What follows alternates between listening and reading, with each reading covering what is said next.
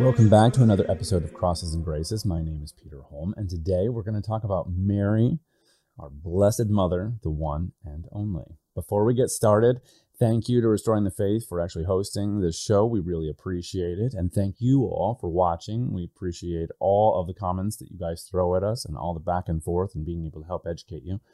If you like this episode, smash that like button. If by chance you don't like it, that's okay. Throw comments and we'll go and build from there. So I appreciate all your time and interactions. Without further ado, Mary.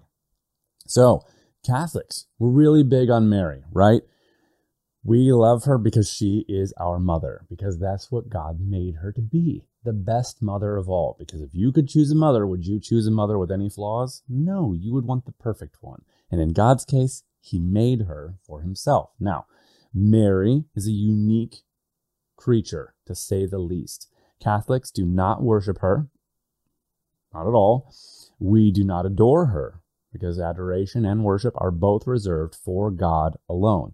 She is a saint, and she is the most graceful of all saints by any stretch, the only one who was created, not only purified in the womb to be without sin, but to be full of grace, which is how it all lines up, because we see in the Gospel of Luke that she's made full of grace. This is really cool. An amazing creature, and then an amazing mother for us all, which we can see given to John from our Lord on the cross at the end of the Gospel of John, right?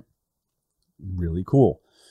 Mary, our mother, is an amazing creature whom we honor and venerate. This is the same way how when Americans say the Pledge of Allegiance, we put our hand on our heart. Why? It's a veneration. It's an honoring of our country. It's piety. It's patriotism. So in the same vein, we then honor George Washington. We honor veterans with moments of silence. We even kiss gravestones of our loved ones who have passed on. And we put pictures of the people we love on our walls, in wallets.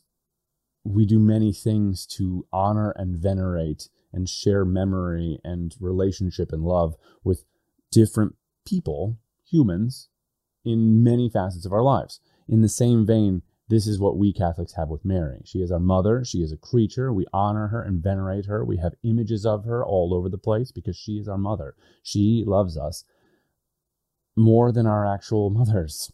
It's true. Now, our actual mothers, blood mothers, they love us. Not like Mary loves us. It's different. Mary is our spiritual mother, helping us to get to heaven. She's queen of heaven and earth because that's how God made her. So what is so special about her, and why do Catholics sit there and put her in this position that seems really unique if we've focused a lot on Jesus Christ? Well, I'm going to go over a bunch of those aspects of her, characteristics and unique traits that she has that make her one and only, unlike any other creature ever made in all of time and space. From the beginning all the way into the end, there will never be anyone like our mother. Why? Mary is the only human being who was present at the birth of both bodies of Christ. So she was there the first Christmas. Jesus comes out of her side miraculously and is set in the manger, right? Well, then his mystical body was created at Pentecost. She was there for that as well, leading the apostles. So the only one who'd seen Jesus Christ born, his actual human body, gets to see his mystical body born as well. Amazing. Another thing that's very important that we need to make sure that we don't forget here is that Jesus Christ is the new Adam, and in the same way that there is a new Adam, there was also a new Eve.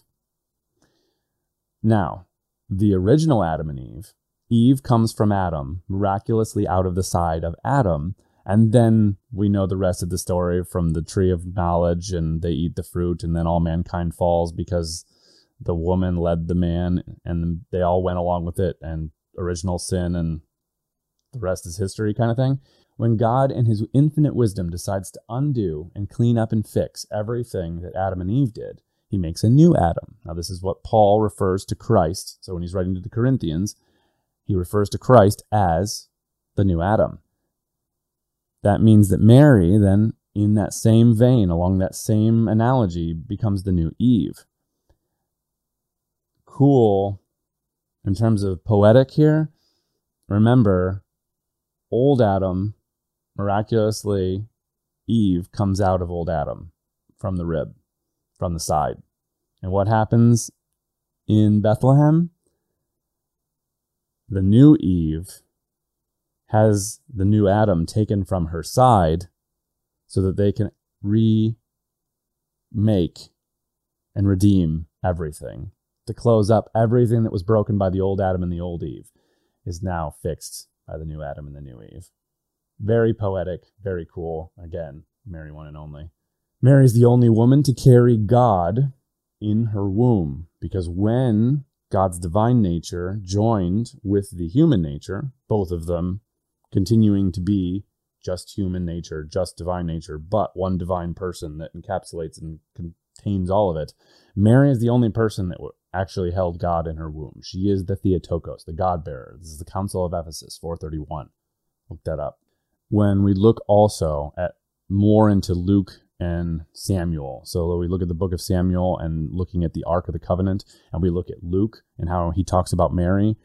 Luke is comparing Mary to the Ark of the Covenant. Mary is the new Ark of the Covenant, where the Ark of the Covenant, the old, handmade, to God's specifications and very holy, it only held symbols of what was to come. It held a rod of Aaron, it held the manna from heaven, and it held the tablets, the law.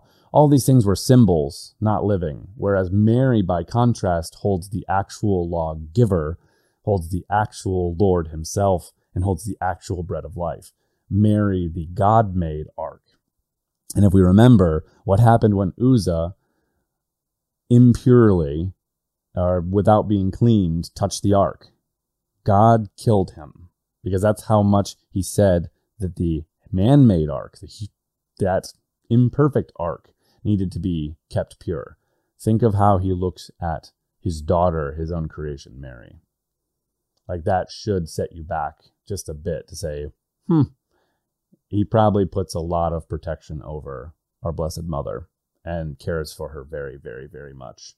So there's a dynamic there that of love that will be unmatched between any other human being, which is one of the reasons why Louis de Montfort looks at Mary at the top of all creation as one who has more grace than all the rest of creation combined, in that Mary, compared to God, because she's not divine, she's a speck compared to all of the glory and divinity of God. But then when you look at all the rest of mankind, each one of us compared to Mary is a speck compared to her greatness, glory, and grace. So, perspective in terms of what we've been given from the saints and scriptures. Breathtaking, all things considered. You see Mary also in scripture being admired and kind of elevated, venerated by Elizabeth. So the elderly Elizabeth, who was pregnant with John the Baptist, talks about what an honor it is to receive the mother of our Lord, a 13 and change year old Mary, to her, and is lifting her up, which is an interesting reversal when usually authority carries with age. So it's a very unique dynamic that happens there at the visitation. Mary spent more time with Jesus on earth than any other human being ever. She was with him from his birth until his crucifixion, 33 years.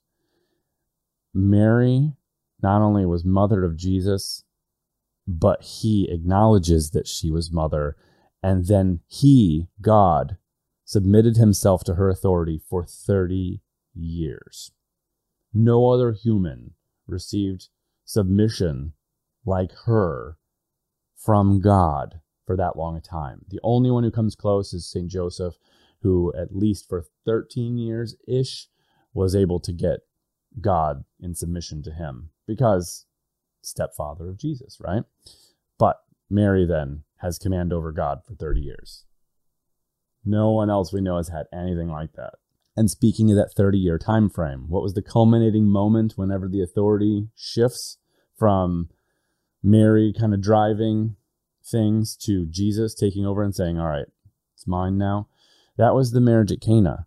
Marriage at Cana is where the first miracle, public miracle of Jesus takes place. And who is the one responsible for helping to incite that miracle? Mary. Mary's the one who recognizes they're running out of wine. Mary's the one who brings it to the attention of Jesus and then ultimately tells the wine steward to do what Jesus tells him to do to make sure there's more wine. So Mary has a huge impact and a huge driving force, the catalyst for that first public miracle of Jesus Christ. Mary is the only woman assigned by Jesus to be the mother of the apostles. As I said, she is our mother as well by extension. Mary is the only person in the New Testament other than Jesus Christ to give us prayer. That's the Magnificat. Now, Mary is put in a position to do what Abraham did not have to do.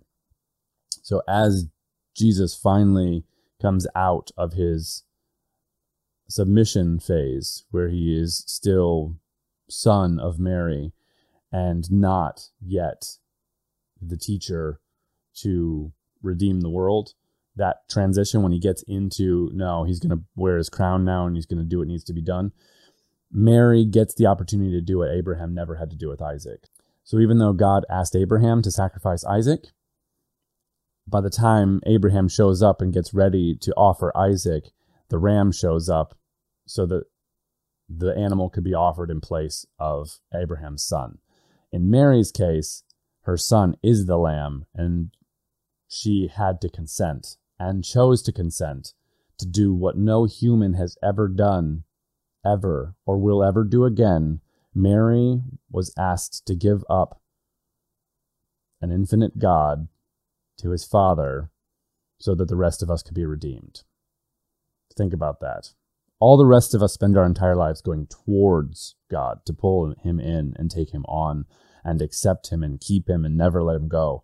Where Mary at the Passion and crucifixion actually had to do the opposite and had to let him go by choice so that he could do the work that needed to be done so everyone else could receive him. An amazing feat for a human being to do. She gave up what none of us ever would be asked to give up. For that alone, there's a lot of honor in that. In Revelation 12:1, she is the woman clothed in the sun with the crown because she happens to be the mother of the Son, which will rule all nations. Revelation 12:5, which means that's her. And if you look at the last verse of the previous chapter, so it's 11:19, Revelation or Apocalypse 11:19, the Ark of the Covenant shows up. Oh, Mary. Yep, they're talking about Mary as the Ark of the Covenant in heaven. That's why she shows up.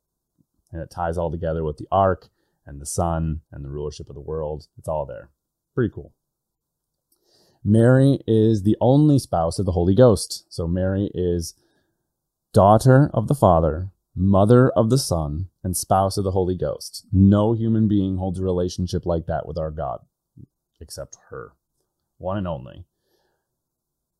When Pentecost occurs, Mary is the only person at Pentecost already filled with the Holy Ghost before the Holy Ghost descends into the apostles. Again, Mary is not just a normal woman.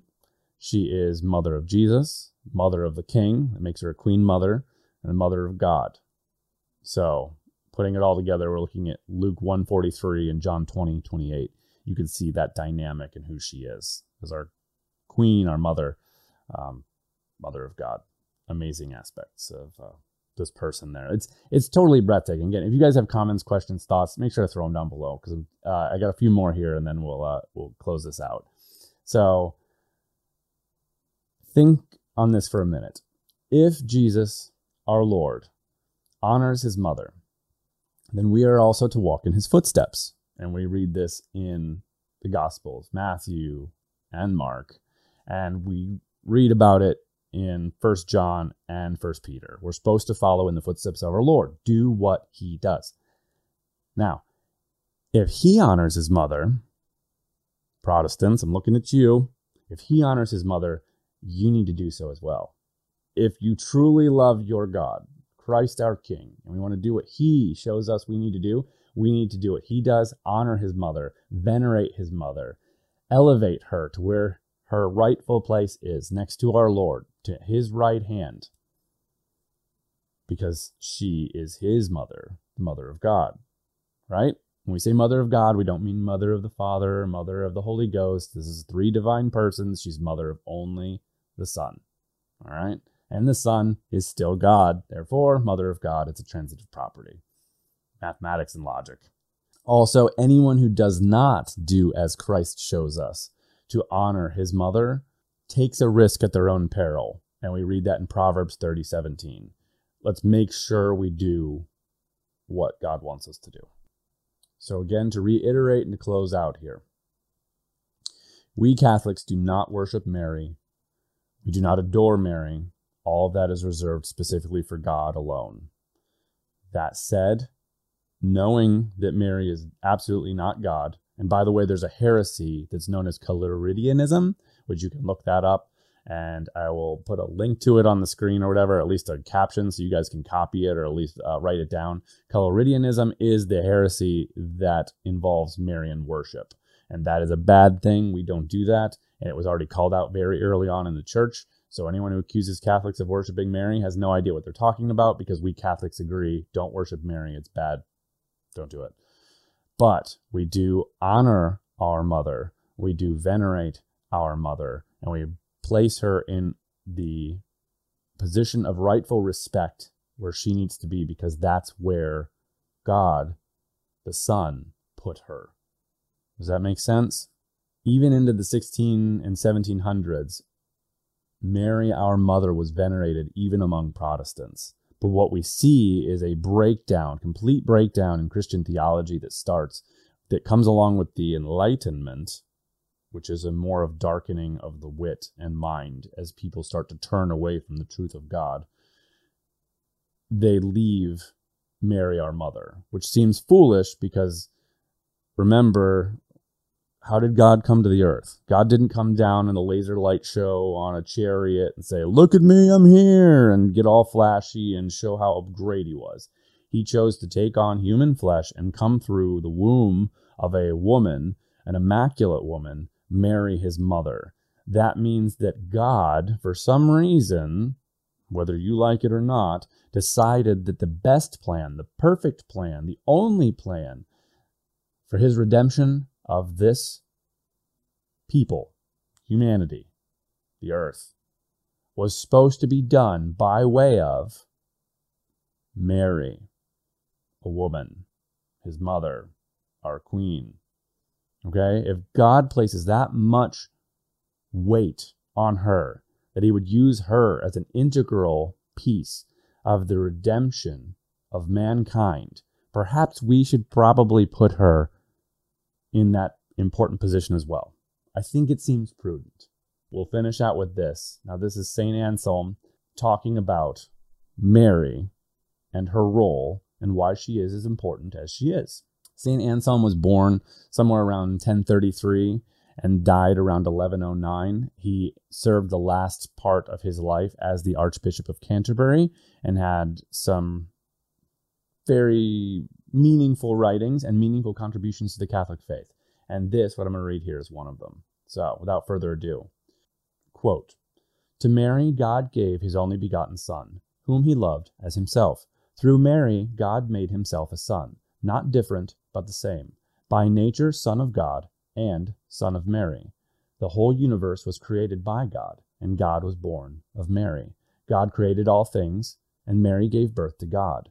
The God who made all things gave himself form through Mary, and thus he made his own creation. He who could create all things from nothing would not remake his ruined creation without Mary. God, then, is the Father of the created world, and Mary the mother of the recreated world. God is the Father by whom all things were given life, and Mary the mother through whom all things were given new life. For God begot the Son through whom all things were made, and Mary gave birth to him as the Savior of the world. Without God's Son, nothing could exist. Without Mary's son, nothing could be redeemed. Truly, the Lord is with thee, whom the Lord granted that all nature should owe as much to thee as to himself." End quote. So that's St. Anselm honoring our Blessed Mother, as all of us should do as well. Now, I hope that was helpful for all of you. Please make sure to throw comments down below. If you have questions, issues, whatever, make sure that we hear about it. If you like it, smash the like button. And as always, thank you for watching. May God bless us and the Virgin protect us, and St. Joseph, pray for us. All right. Thanks for listening.